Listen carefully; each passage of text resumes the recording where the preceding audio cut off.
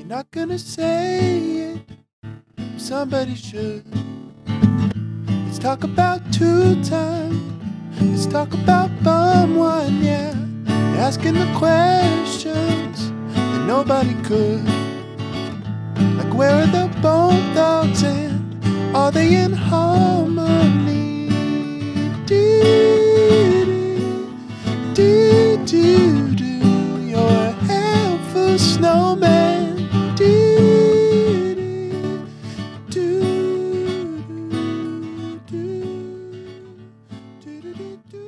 Hey everybody, welcome. Today's show, I ran across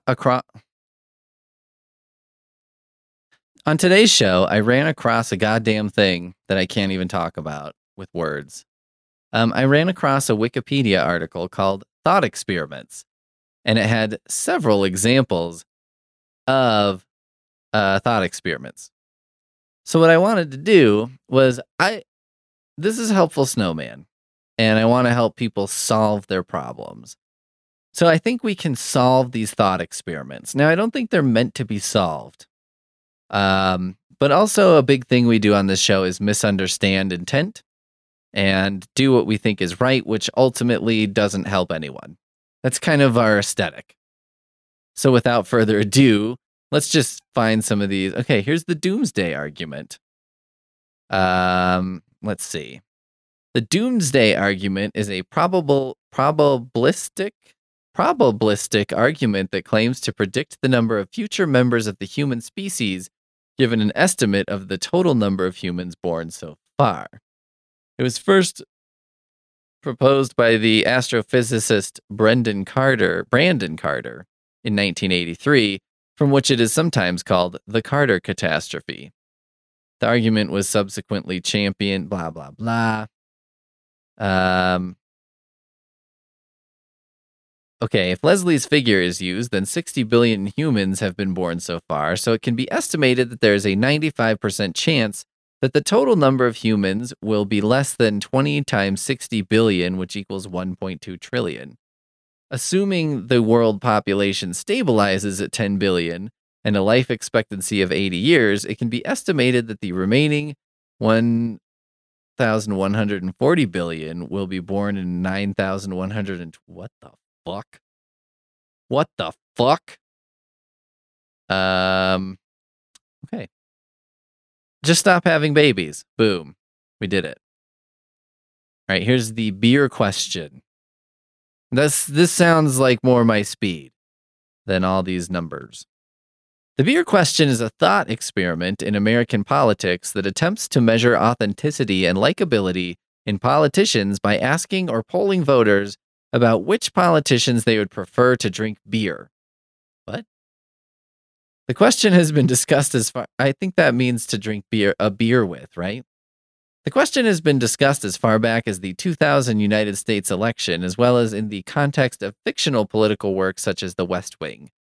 The question has been criticized for the gender bias implicit in referencing a predominantly male drinking culture, and some have questioned the relevance of likability in choosing candidates for public office. Examples. George W. Bush, a Samuel Adams / Roper Starch poll in the run-up to the 2000 United States election described sarcastically as, quote, very scientific by someone in her book, found that respondents would generally prefer to have a beer with George W. Bush, the Republican candidate, rather than with his Democratic opponent, Al Gore. Well, yeah. A Zogby Williams poll conducted in 2004 found that 50% of swing voters would rather have a drink with Bush than with his opponent in the 2000 election, John Kerry. All right, here's the thing about Bush. He's rich. His dad is in the CIA.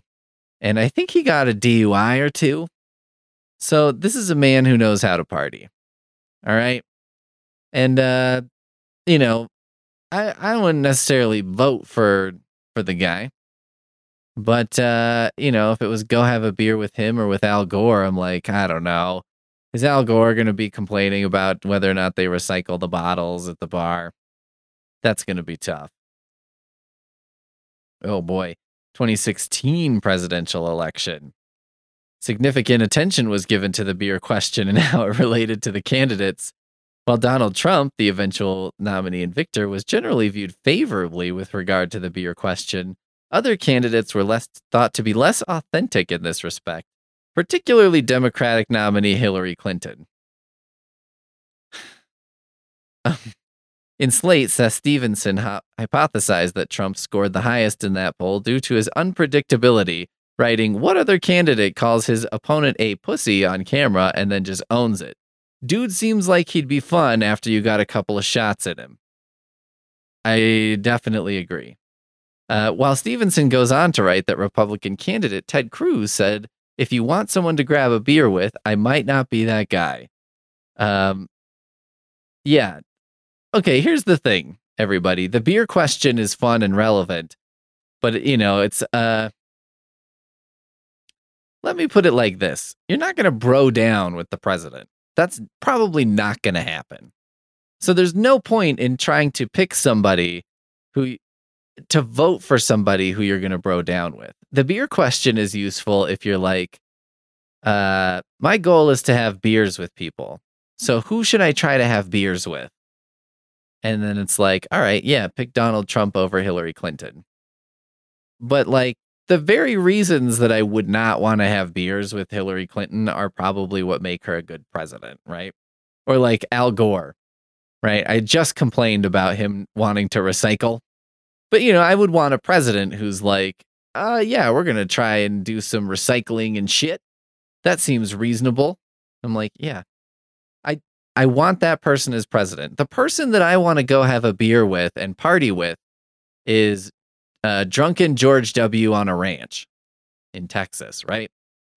But the person, that doesn't mean that I'm like, also he should be president.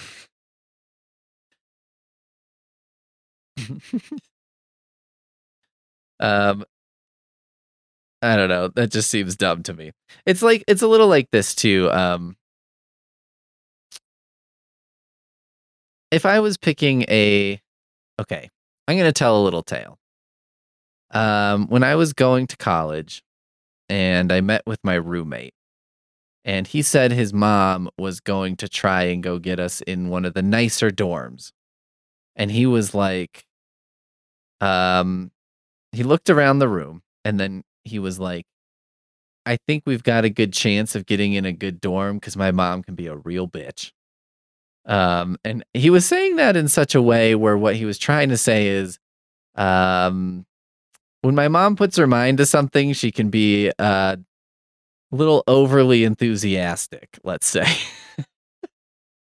We did not get in any special dorm room as far as I could tell. I think we were in one of the shittier ones. But so it didn't work out. So maybe his mom was not as much of a bitch as he said.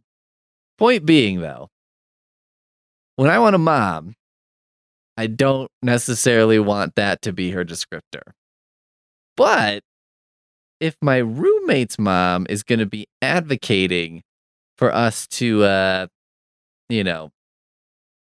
be in a nicer dorm, I'll take the lady who could be kind of a bitch. Just saying. All right. Should we go to the next one? We're in the philosophy. Avicenna's Floating Man. All right, let's see what we've got. What is the Floating Man? It's not as threatening a name, not as good of a superhero name. Okay. While he was imprisoned in the castle of Fardajan near Hamadan. Why are all every old philosopher was in prison? Are all the modern philosophers in prison? I don't know who modern philosophers are. It just seems like back in the day they were like, you're a philosopher, go to jail. And now it seems like some people think that everyone in jail is got some kind of wisdom or something. Everybody's Morgan Freeman from the Green Mile or something. Or not the Green Mile. Shawshank, the other Stephen King story. And has some kind of wisdom, but I'm like, I don't know, man. Somebody in there must have just fucking knocked over a liquor store, right? Doesn't really know that much. It would be cool if they came up with philosophy, though. Why not? You're just in there all the time. They should just start a program. It's like, hey, prisoners, how about you write philosophy textbooks? And then they're like, all right, think about this. Like Avicenna wrote his famous Floating Man, literally falling man. I thought, why? It's called fucking Floating Man, but it translates to falling man. Why won't you? A thought experiment to demonstrate human self-awareness and the substantiality and immateriality of the soul. Oh, yeah, totally. Avicenna believed his Floating Man thought experiment demonstrated that the soul is a substance. Okay, here's a translation of the argument. One of us, i.e. a human being, should be imagined as having been created in a single stroke, created perfect and complete, but with his vision obscured so that he cannot perceive external entities, created falling through air or a void, in such a manner that he is not struck by the firmness of the air in any way that compels him to feel it, and with his limbs separated so that they do not come in contact with or touch each other. Then contemplate the following. Can he be assured of the existence of himself? He does not have any doubt in that his self exists without thereby asserting that he has any exterior limbs, nor any internal organs, nor heart, nor brain, nor any one of the exterior things at all, but rather he can affirm the existence of himself without thereby asserting there that his self has any extension. What the fuck? Okay, let's do the simplified version. The thought experiment told its readers to imagine themselves created all at once while suspended in the air, isolated from all sensations, which includes no sensory contact with even their own bodies. Avicenna argued that in this scenario, one would still have self-consciousness. Because it is conceivable that a person suspended in air while cut off from sense experience would still be capable of determining his own existence, the thought experiment points to the conclusions that the soul is a perfection independent of the body with an immaterial substance. I see. The soul is perceived intellectually, which entails the soul's separateness from the body. Okay, so if I'm born and I'm just floating and I have no sensory information, but I can think. What would I even think about, though? Why would I be thinking like, hey, I'm real, I exist? What would like spark the first thought, man? I am not nearly stoned enough for this. But it does seem like, I don't know, maybe nothing would happen. It would just be sort of like watching bad reality TV dating shows, and you get in the zone and you're not really thinking about how you're alive or your body or whatever. You're just sort of this conduit for something. So this is Peter's Floating Man, floating through the streaming services to find entertainment. And I think it proves that we don't have a soul. Because if we did, this would not soothe us. This would be a completely, when you got in that zone where you just zoned out watching a reality dating show, it would cause tremendous anxiety if we had a soul. Because wouldn't your soul be like, oh my God, you're starving me. What is happening? Done. The Beetle in a Box.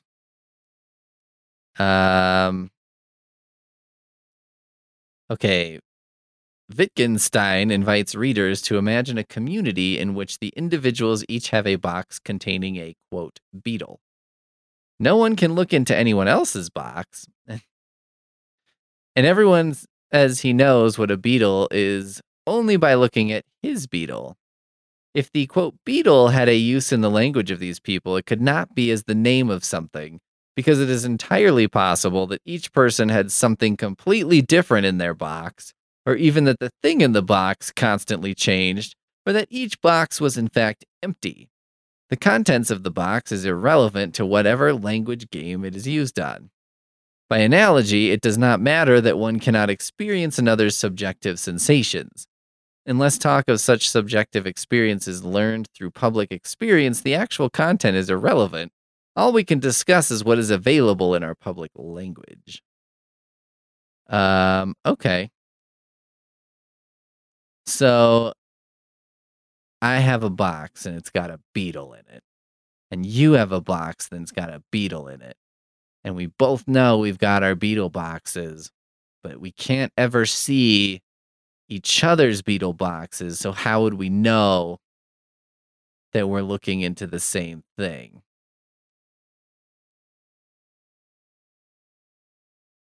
Whoa. What are these guys doing?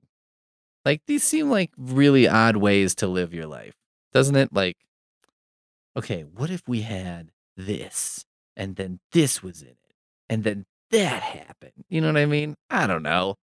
I think, who cares? It's a fucking beetle. You know what I mean? Like, what difference does it make? I think that's the biggest question in philosophy. So, Beetle in the Box is outstripped by Pete's philosophy of, well, who gives a shit? I mean, if you're trying to prove there's a soul or something, that seems important. But it's like, why do we call a beetle a beetle? Fuck off. Boom. Because we do. Does it matter why, or does it matter that we do? All right, this is the big book. No statement of fact can ever be or imply a judgment of absolute value. Suppose one of you were an omniscient person and therefore knew all the movements of all the bodies in the world, dead or alive, and that you also knew all the states of mind of all human beings that ever lived.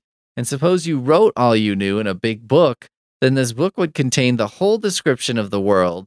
And what I want to say is that this book would contain nothing that we would call an ethical judgment or anything that would logically imply such a judgment. What? No statement of fact can ever be a judgment of value. Okay.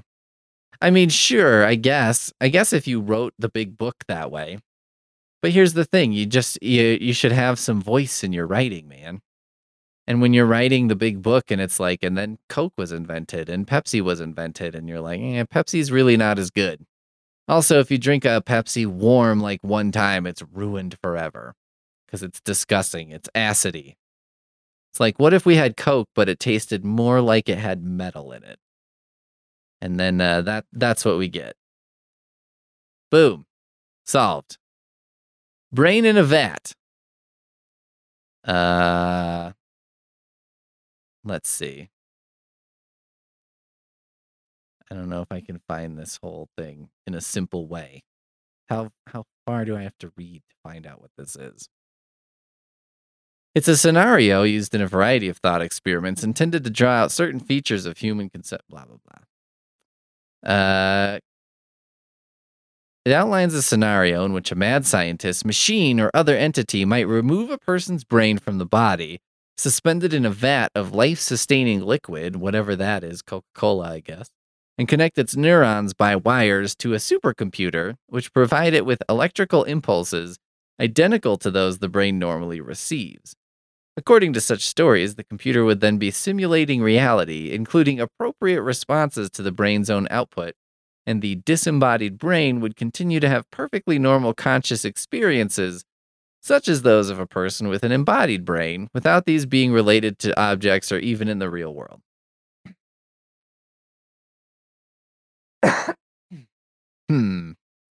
Okay. What is the liquid? What's the liquid, everybody? Haha. And if it's in a liquid that sustains the brain and keeps it alive, then is the liquid not a body? Does that not count? What is a body? Boom. See that? I outsmarted your question with a question. God, I'm good. No wonder you listen to this. Buridan's ass. Now we're fucking talking. Oh, it's like a donkey kind of ass. I was like, who is this? Is Buridan a rapper? No. Buridan's ass is an illustration of a paradox in philosophy in the conception of free will. It refers to a hypothetical situation wherein an ass that is equally hungry and thirsty is placed precisely midway between a stack of hay and a pail of water. Since the paradox assumes the donkey will always go to whichever is closer, It dies of both hunger and thirst since it cannot make any rational decision between the hay and water.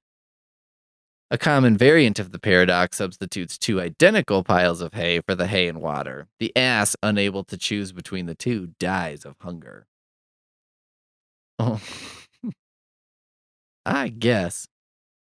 There was notably before this Aristotle, who put forward the example of a man equally hungry and thirsty, and Al-Ghazali, who used a man faced with the choice of equally good dates. Ugh. Two equally good dates, I would starve, because I'd be like, well, two equally good dates means two shitty tasting dates. So there you go. I mean, so a donkey is dumb? Is that what we're trying to say? Okay, so Aristotle was like, a man, being just as hungry as thirsty and placed in between food and drink, must necessarily remain where he is and starve to death. I don't think that makes any sense. Does it? Why would you have to do that? This is why we have the Pete's coin flip. You get a coin flip, and then you make decisions. Boom. Chinese room. Oh boy. I hope we're not getting in trouble with this. The Chinese room argument holds that a digital computer executing a program cannot have a mind, understanding, or consciousness, regardless of how intelligently or human-like the program may make the computer behave. What? So an artificial intelligence can't ever really be a mind, understanding, or consciousness. I think that might be kind of true, because the reason I think that's true is like, dude, it's like this. Humans like know things, right? When you're born, or you just do things out of instinct. But a computer doesn't really do things out of instinct, does it? It does things that we told it to do, whether that's gathering information or using information. It's not going to just do anything on its own. Like, you can take a computer, turn it on, and it's just going to sit there. Boom. It takes some kind of human initiation to start that thing, right? Boom. Look at this. I'm going to get a job at Google. Leave this shit behind. You guys wait. Kafka's Toxin Puzzle. Kafka's original version, this is, by the way, Kavka, not Franz Kafka. Kafka. Not that that's important. An eccentric billionaire. Okay, this is great. This is what I'm fucking talking about. An eccentric billionaire places before you a vial of toxin that, if you drink it, it will make you painfully ill for a day, but will not threaten your life or have any lasting effects. The billionaire will pay you $1 million tomorrow morning if, at midnight tonight, you intend to drink the toxin tomorrow afternoon. He emphasizes that you need not drink the toxin to receive the money. In fact, the money will already be in your bank account hours before the time for drinking it arrives if you succeed. All you have to do is intend at midnight to drink the stuff tomorrow afternoon. You are perfectly free to change your mind after receiving the money and not drink the toxin. So an interpretation is, can you intend to drink the toxin if you also intend to change your mind at a later time? Oh, I see what you're saying.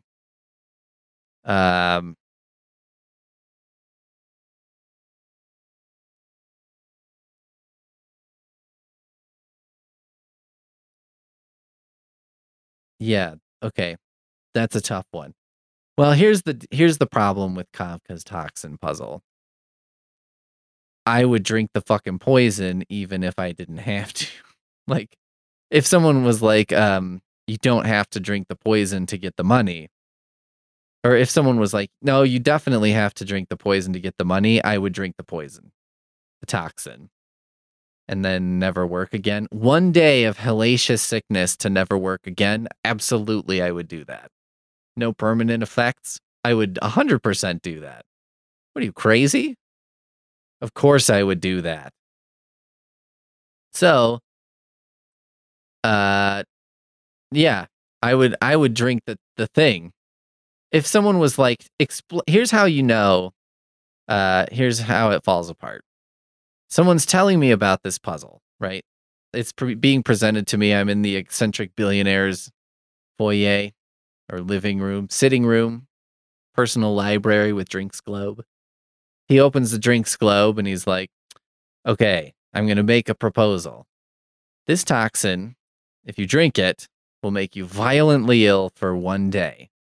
And then the next day, you'll feel exactly as you do now. There will be no lasting side effects, and I'm going to give you $1 billion. And before he could say or, I would have already drank the thing. So there you go. It's too late. It's too late. I would already have it. Boom. Done. Let's try plank of Carneades. In the thought experiment, there are 2 shipwrecked sailors, A and B. They both see a plank that can only support one of them, and both of them swim towards it. Sailor A gets to the plank first. Sailor B, who is going to drown, pushes A off and away from the plank, and thus proximately causes A to drown.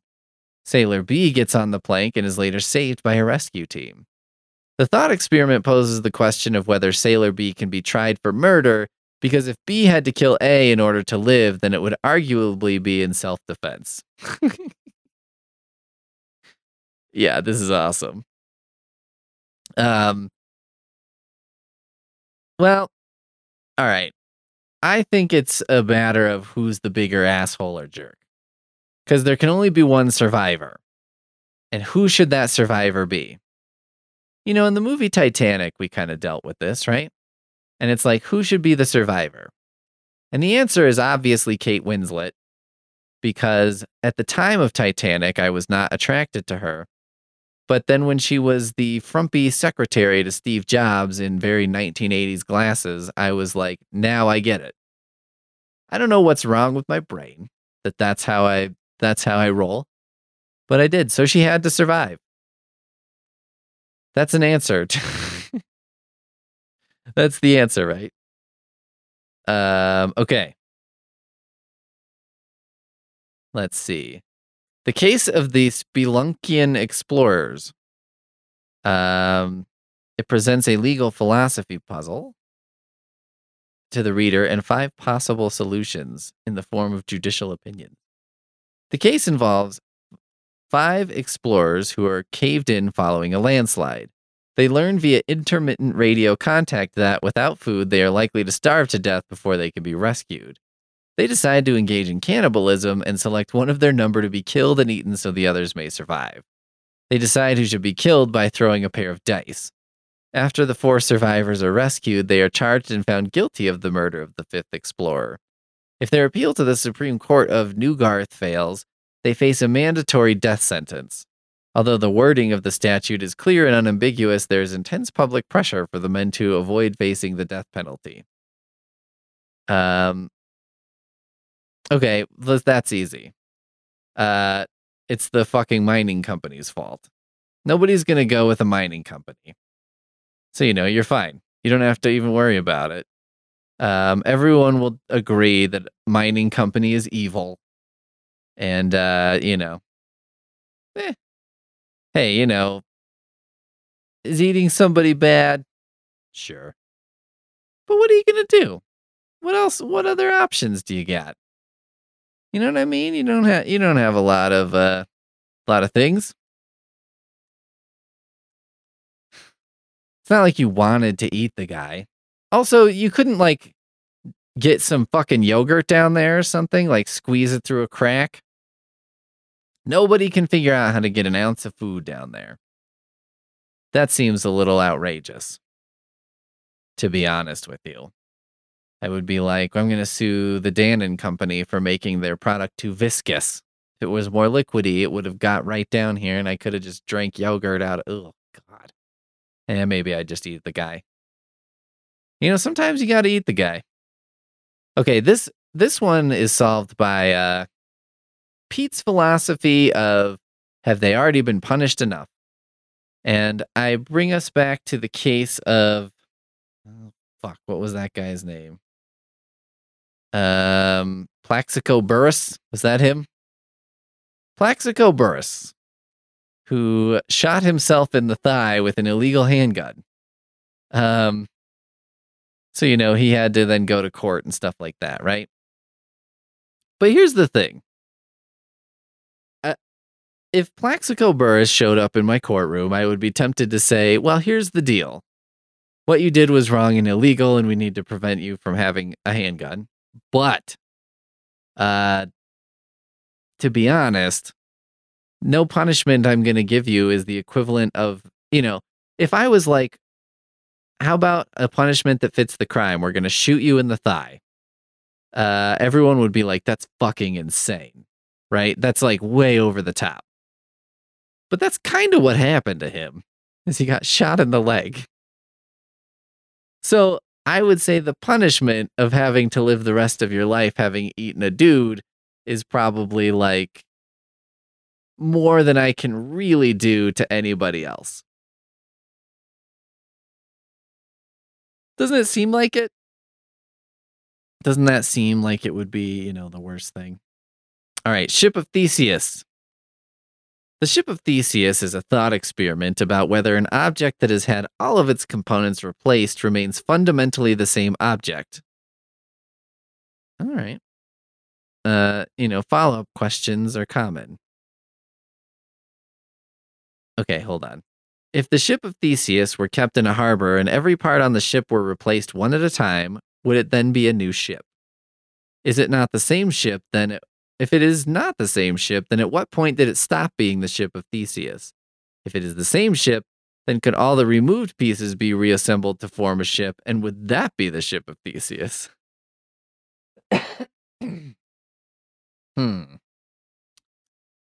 That's a good question.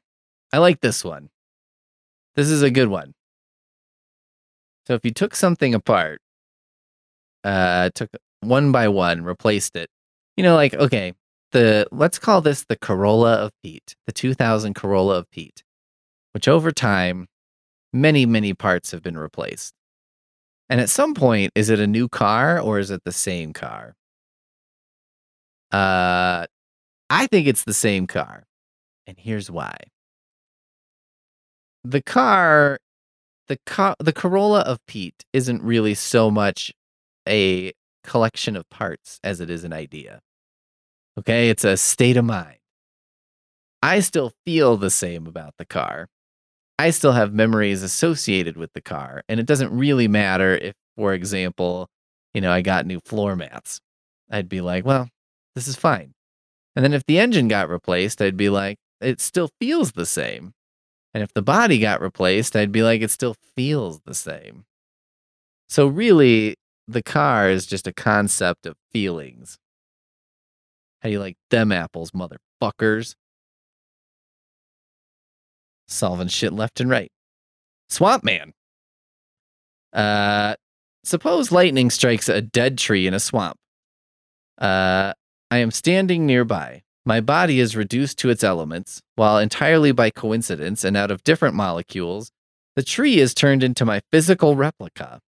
My replica, the Swamp Man, this sounds an awful lot like Swamp Thing. This is in 1987. Hold on. Alan Moore, Swamp Thing. Original publication date.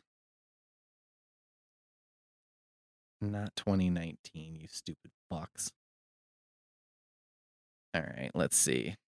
Swamp Thing. Alan Moore's books came out when? 1984. This exact thing happened in these Swamp Thing comics. Okay, let's go back. And it's even called Swamp Man. The fuck? The Swamp Man moves it. Okay, so it's your replica. The Swamp Man moves exactly as I did. According to its nature, it departs the swamp, encounters and seems to recognize my friends, and appears to return their greetings in English. It moves into my house and seems to write articles on radical interpretation. No one can tell the difference, but there is a difference. My replica can't recognize my friends. It can't recognize anything, since it never cognized anything in the first place. This is amazing. I didn't know cognizing was a thing. And I can't recognize. It can't know my friends' names, though of course it seems to. It can't remember my house. It can't mean what I do by the word house, for example, since the sound house it makes was not learned in a context that would give it the right meaning, or any meaning at all, indeed. I don't see how my replica can be said to mean anything by the sounds it makes, nor to have any thoughts. Okay, so this guy ripped off a fucking comic book, or maybe a shitty movie, and sold it as philosophy. That's a possible thing to do. This is like if Pete was like, okay, I came up with this philosophical question. Let's say you are a eye-patched wearing mercenary, and you're tasked with rescuing the president from a prison island on Manhattan. This is the future, and Manhattan's been turned into a prison island. A literal prison island, not the prison of liberal politics it is now, huh? Take that, lefties. And your taxes or whatever. Your tariffs on sodas.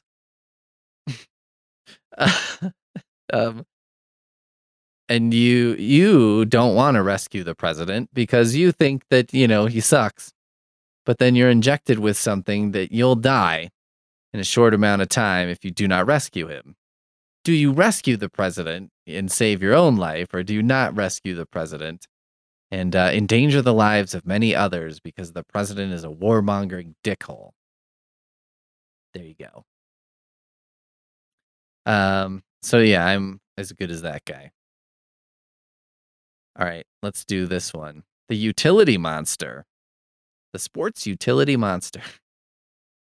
A hypothetical being receives much more utility from each unit of a resource they consume than anyone else. For instance, eating a cookie might bring only 1 unit of pleasure to an ordinary person, but could bring 100 units of pleasure to a utility monster, or a cookie monster. Let's be honest, I think I see where this one came from too. If the utility monster can get so much pleasure from each unit of resources, it follows from utilitarianism that the distribution of resources should acknowledge this.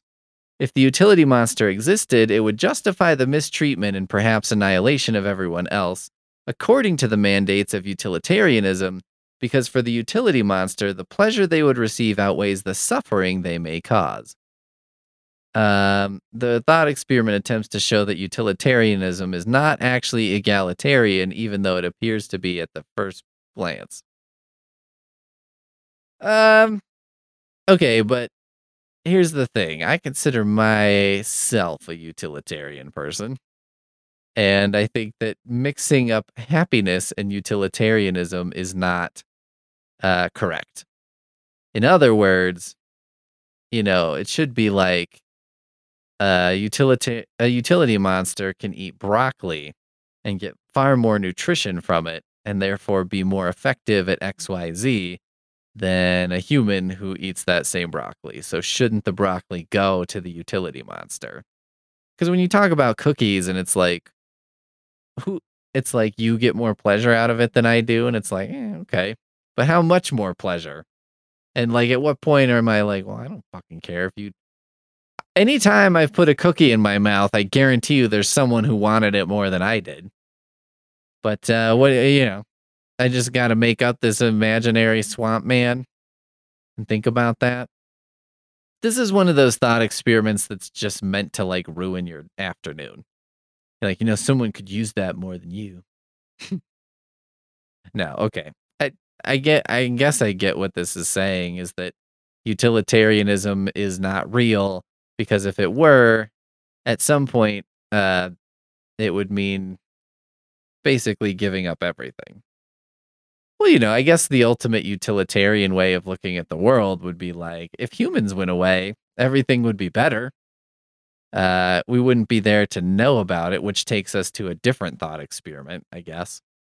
Like, is it worth having an Earth that's a much better place if there are no humans there to know that that's happening. But here's the secret. You get rid of most of the people. But then I still do it, and I'll make this podcast and send it into space. I promise I'll do it. You don't have to worry about me. I'm trustworthy. I'm trustworthy and trust earning. So here's the plan.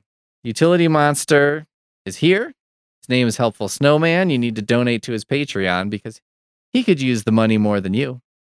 And you claim to be such a practical utilitarian person, so give me your fucking money or buy my books. Because I'll get more pleasure out of you buying my books than you will out of not buying my books. So there you go. Utility Monster, problem solved. The answer is buy things from Helpful Snowman. Go on my Amazon store and just click and buy things that you don't even know what they are.